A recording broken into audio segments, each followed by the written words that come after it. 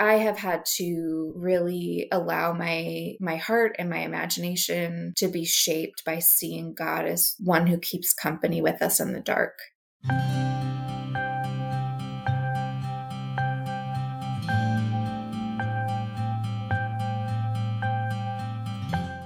Welcome to the Still Christian podcast, where we retrace our steps through evangelical culture, finding a new way forward without abandoning our faith. I'm Katie. I'm Sarah. And we're Still Christian. Today we have invited a friend of ours, a friend of all of ours, because she was also here last season talking about spiritual disciplines. We have Diana Gruver. This time we've brought Diana on to share about her experience with depression. And before we get into that, I just want to say hi, Diana. Thank you for being here. Hello, it's good to be here with you guys again. Before we get really deep into everything, can you tell us a little bit about yourself? Who are you? What's kind of your day-to-day life look like? My day-to-day life these days mostly involves chasing around my two young children who are 4 and 2. So I get to stay home with them most of the time, which is a real gift. I'm also a writer. So my first book came out a couple of years ago at this point, and it was actually about depression and specifically people in church history who struggled with depression. So I get to live the mom life and also write and do some speaking on the side, which is really a joy that I get to do both of those things. Yeah, it's like your two greatest passions. Yeah. Tell us about the good news about your book recently. Oh, yeah. So it just recently was translated into Portuguese, and a copy of it showed up at my house maybe a week ago, 2 weeks ago.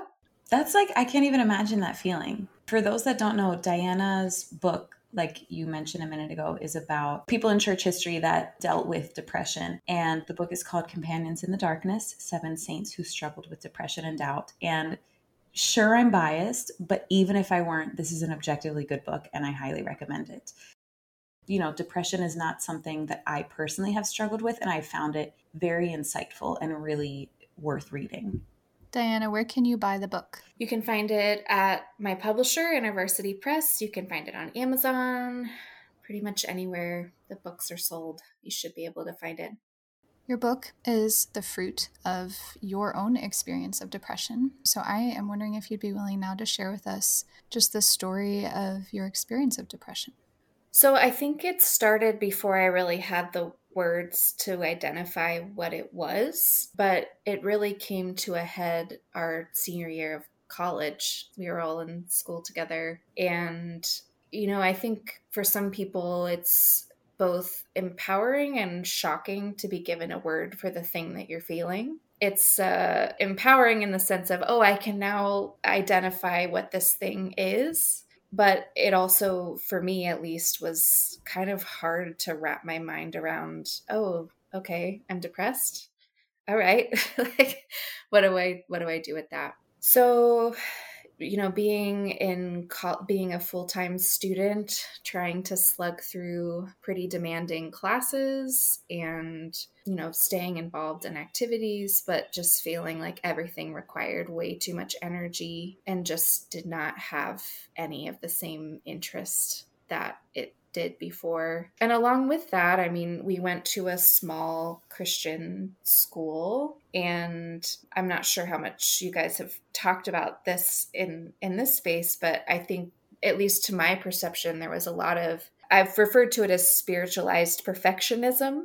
And so in addition to just the difficulty of being depressed, struggling to get out of bed, struggling to sleep, struggling to think clearly and keep up with just life, I also felt a lot of guilt, as a Christian, that I shouldn't feel like this, or I should be able to find, my faith should somehow be a superpower that I could kind of power through or pull myself out of this feeling. And as anyone who has experienced depression would know, that doesn't work that way. And thankfully, I had a good support system around me that was helpful to support me in that and also knock some sense into me when I needed it. And between that and medication and just, I think, the grace of God, eventually that lifted And it's come back in different seasons since then. That was definitely the worst. But it's something I know, even if it's not actively as overwhelming as it was then, it's kind of there in the background.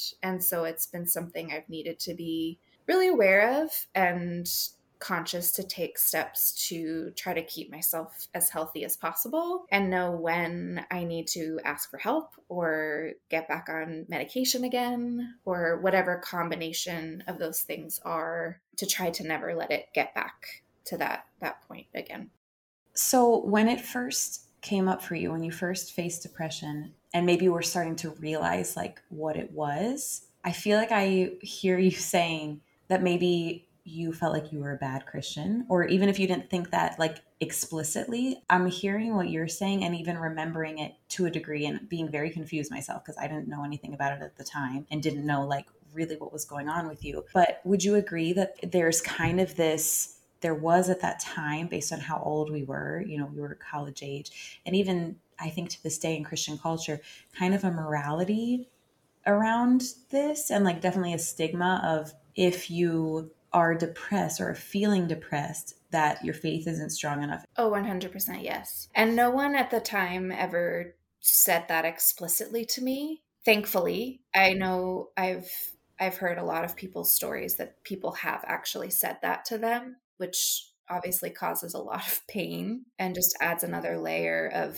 the guilt that I think a lot of people experience just as a symptom of depression. But yeah, that was something that I had absorbed somehow implicitly, that being this way, feeling this way meant I was doing something wrong in my faith.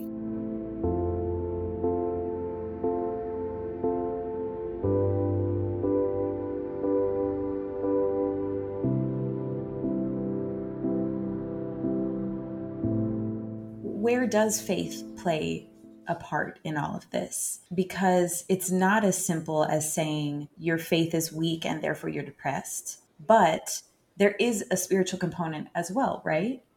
Yeah, and that can be difficult, I think, for people to be able to separate because I think for some people, there's definitely symptoms that involve their spiritual life. So the way that I've thought about that is, so when you're depressed, at least in my experience and the experience of most of the people that I've talked to, there's kind of this feeling of separation from other people. Like I remember at the time I wrote this little personal essay kind of thing, which I never really did anything with, but I described it as feeling like I was stuck inside a glass cage. So everything was kind of hearing it through the echo of people's voices from outside of that. No one could actually reach in and touch me. You know, you're kind of in this envelope and no one can really reach in and penetrate that.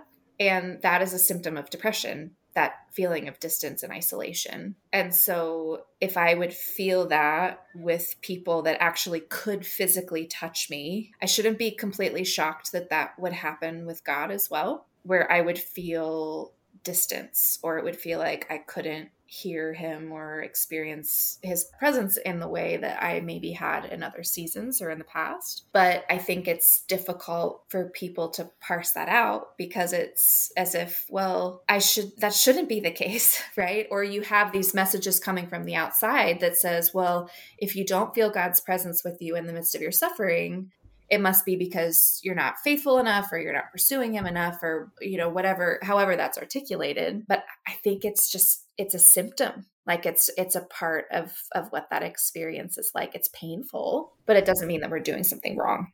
What does that do to your faith when the person you would rely on feels gone, or you perceive that you've been abandoned by the one who said, never will I leave you, never will I forsake you? What does faith look like when God feels absent? Yeah. So I think then it was definitely disorienting. I think at any point in time, it's deeply painful to want or to know that if I could just find some way to have that experience of feeling God's presence or his comfort, that I could survive whatever this season of suffering is, whether that's depression or anything else. And to feel like that is absent or being withheld. Not that it is, but that's what it feels like. It feels like you're in your deepest moment of need and he's turned his back is kind of the the experiential feeling of it. I don't think that's true, but it's deeply painful. I think it leads to a lot of questions and a lot of tears, which for me usually is a lot of frantic journaling at various hours of the night. But I think one thing that was really helpful to me in that season, and I think was definitely, I can look back on as part of God's provision and presence with me in that, and I think started to help shape some of my theology in a more helpful way, was the church that I was a part of at the time. It's this little Anglican church, and the rector there was the most grace saturated and obsessed person that I have ever met. And to go there every week and hear a different message, that it was never about being good enough, that it was never about measuring up or getting it all together, but it was always, always coming with my need to the cross and finding God waiting there with open arms. Every week was this refreshing balm to my soul. And I think a really good anchoring point for me that, the gospel is never something that I graduate from. It's never something that I mature past. It's always something I learn to come back to with more and more dependence and more awareness of my need. And so that was really helpful for me to start to reframe some of those thoughts in the midst of that season. I have to say, as a bit of a side note, because each of us at this point has mentioned this church because we all ended up going to the same church toward the end of college. It's really amazing to hear our different experiences of it, and just how beautiful and formative and challenging in a good way and redemptive it was for each of us. And I love that that church and that priest that they were a huge part of you being refreshed and finding healing. And just, I love hearing how that message of grace touched you in that season. Yeah, and that's the name of the church. It's called Grace Anglican, and it really embodied that. It embodied its name.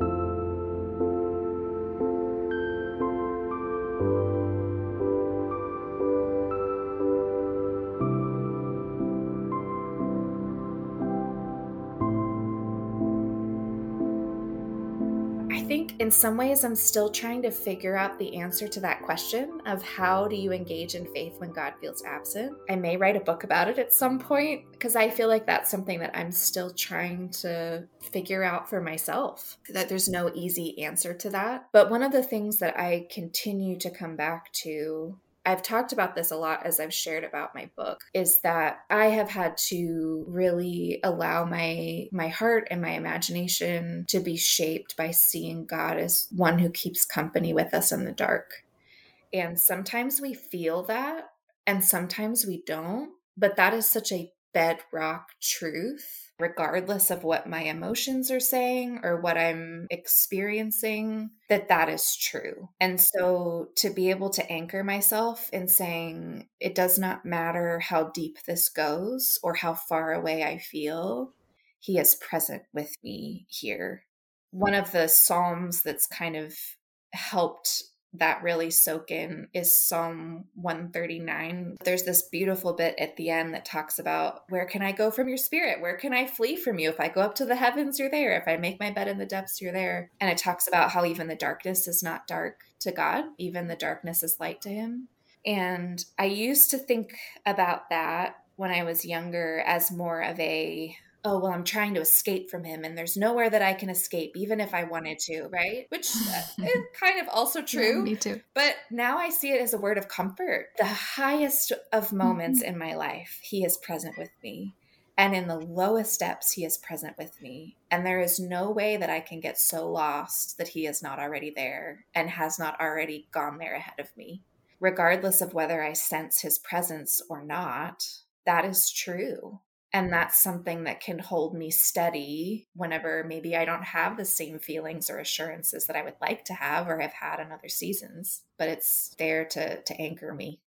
We talk about retracing our steps through evangelical culture. And I feel like for me, growing up in evangelical Christian culture, it was all about the feelings, spiritual highs, and the worship nights that we had in college. That was not that it was like completely phony, but At least for me, in my experience, it was very much about chasing a spiritual high Mm-hmm. and a feel good experience. Yeah, I'm curious what the two of you think about that. Is this something that it's just because of how old we were at the time, or like a matter of spiritual maturity? Or is this something that we were taught, even implicitly? I think it's some of both. I think there's something about being young that makes it's exciting and it's thrilling, and I think that part of it is maturity. And people at the time, and I would have said at the time, it's not about a spiritual high, right? You got to have this thing that's sustaining you, that's Right. not just these peaks and you are chasing after it by going to this concert or this worship night. Or I would have said that then in high school and college, but I think there's still some of that there. You still kind of hope for it a little Yeah, bit. yeah, you kind of hope for it. But I think some of it is like a spiritual tradition. I've studied a decent amount in church history, and I'm thinking about the various awakenings that even occurred in our country over the last couple of centuries. And regardless of age, there was a big emphasis on this experiential movement of God.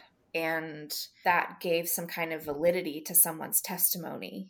Especially as American Christians, I think we have inherited a lot from the traditions that really came to light in the first and second Great Awakening. And we are the descendants of that. And I think still carry on some of those emotionalism sort of trends. That's my opinion. Part of the problem with that is we expect the spirit to move the same way as the spirit did in the past. And if that's not happening, we think something's wrong. So I think that's part of it. But I also wonder if the honeymoon phase with God is a necessary part of a deep and lasting relationship with God, just like it is in marriage. If you're not ecstatic about who you're dating and who you're marrying, and if you're not excited to spend time with them and like feel their presence, and then it's probably not going to last. I think ironically, the things that we now see as most shallow are the things that paved the way for depth and made it lasting. So as much as I kind of want to look back on that and roll my eyes and be like, how many times did I raise my hands during came from heaven to earth? That's really far back. That's far back. I didn't raise my hands during that song. But all that to say, I think the honeymoon phase is still a phase, even though when I look back on my relationship with Drew, I'm like, oh, we knew nothing, but it was sweet. When I said something along the lines of what you just said in regards to when I was a younger Christian, and I rolled my eyes at myself, and you said that you found it endearing. I thought that was really wise of you to say.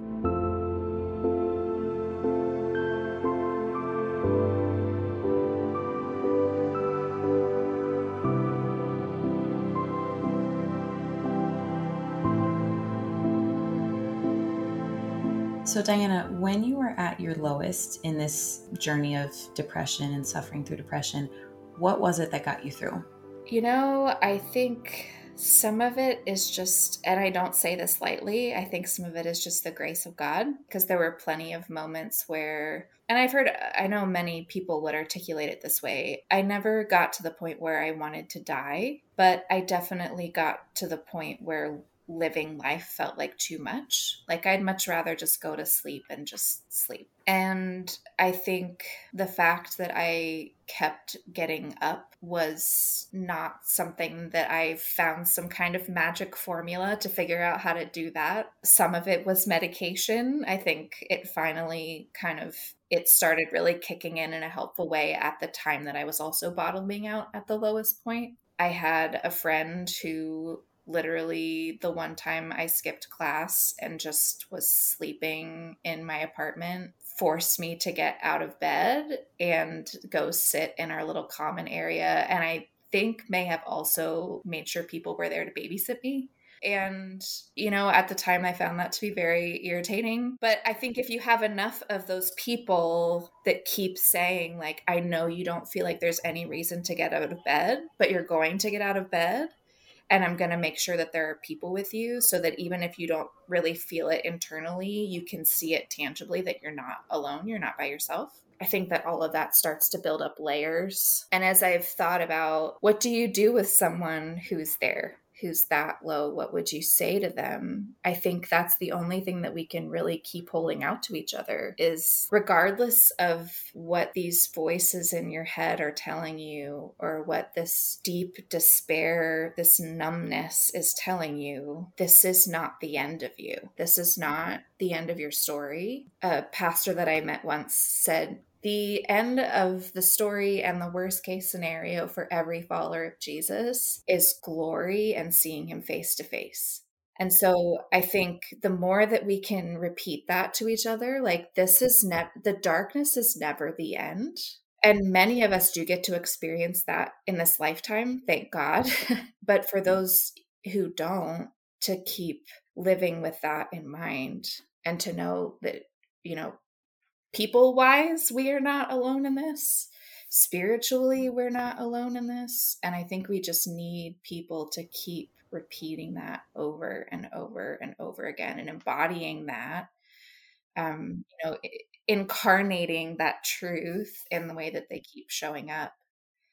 I think that's all that we can do. And I think there's just, in my own experience, there's just these little layers of these little moments that people probably don't even remember. I mean, I would come up and sit in your apartment sometimes. You guys probably don't even remember that. Like, I would sit in the little chair in the corner of and I couldn't focus to read or study, but there was something where I was in a room with other people who were actually living and breathing and I knew cared about me. And so that was one of these little whispering moments of, you're not actually alone. I'm remembering when we were in college and you were going through depression, I remember you talking about God feeling far, and that it was clear that you were still looking for him, but it was like you couldn't find him. Whereas someone else might say, I don't want to read my Bible. I'm depressed. I don't want to read my Bible. I don't want to go to church. And someone that hears that might think, oh, that person has walked away from God because they have no interest, rather than understanding the root cause of it. Do you know what I'm saying? Yeah, that's being very generous towards that, Yes. but possibly. Yeah. I think among Christians, we forget about passages like in Isaiah that Jesus is a man of sorrows, familiar with grief. And Diana, I think about how much you just didn't want to be alone in your darkness, and how Jesus, at his lowest moment, praying in the garden, asks his friends to be with him at night, which I think is just such a beautiful picture of what we're invited to do with God. Like the fact that God wanted us to be with him at his lowest moment. He knows what it's like when you need people like that and they can't even stay awake with you. Yeah. He knows what it's like to be let down. That is a word of comfort, I think, as far as someone that understands our grief and our suffering. And then the fact that he is the one who will never sleep in that moment when we need him.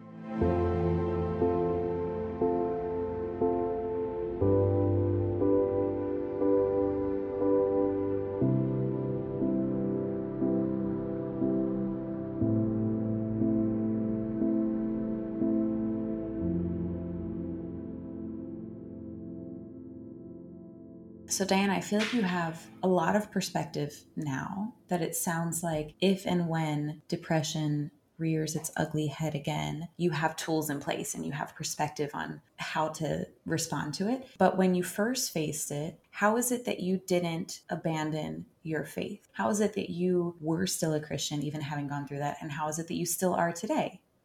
I don't know of any other source of hope than what I have found in the gospel and in Jesus. I mean, to be completely blunt, I don't know that I would have survived depression if I wasn't a Christian, both from a sense of it gave me a reason to keep living, that my life had a purpose and had a meaning.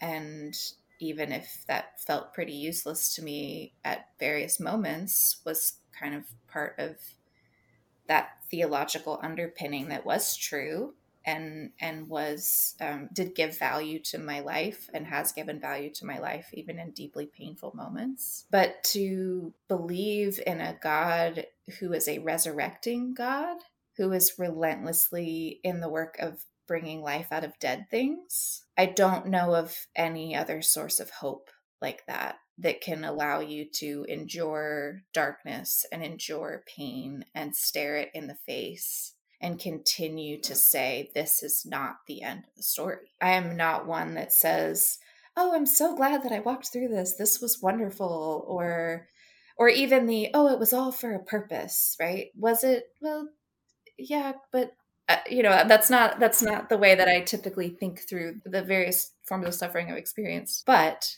I have learned things there about what it means to cling to the hope of resurrection in the face of things in myself that feel very dead. And I have not found that anywhere outside of the Christian faith. So some people, might look on that and say, well, it's a therapeutic tool for you, your faith. I mean, I think it's truer and deeper than that. But there is this sense that it's something that I have clung to because I needed to. I've needed that. I've needed that source of hope. And I have yet to find it anywhere else.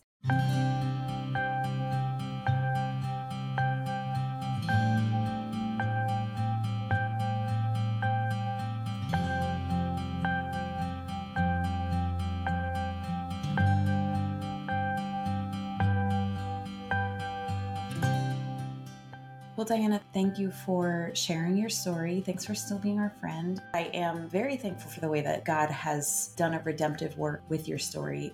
The book that you have written, I think, is a beautiful, tangible product of that came out of a really dark time in your life. So anyway, thank you for being faithful to that work. Thank you for sharing it with us and for being here and sharing your story. Yeah, of course. Thanks for inviting me. And thank you to our listeners for joining us in this conversation with Diana. As a reminder, you can check out her book, Companions in the Darkness, at ivp.com, Amazon, and anywhere books are sold. To close, Diana, I'd love to invite you to read a Bible verse that has been a light to you in dark times. Why don't I just read that middle passage from Psalm 139? It's starting in verse 7, so it's kind of partway through. Where can I go from your spirit? Where can I flee from your presence? If I go up to the heavens, you are there. If I make my bed in the depths, you are there. If I rise on the wings of the dawn, if I settle on the far side of the sea, even there your hand will guide me, your right hand will hold me fast. If I say, surely the darkness will hide me, and the light become night around me, even the darkness will not be dark to you. The night will shine like the day, for darkness is as light to you.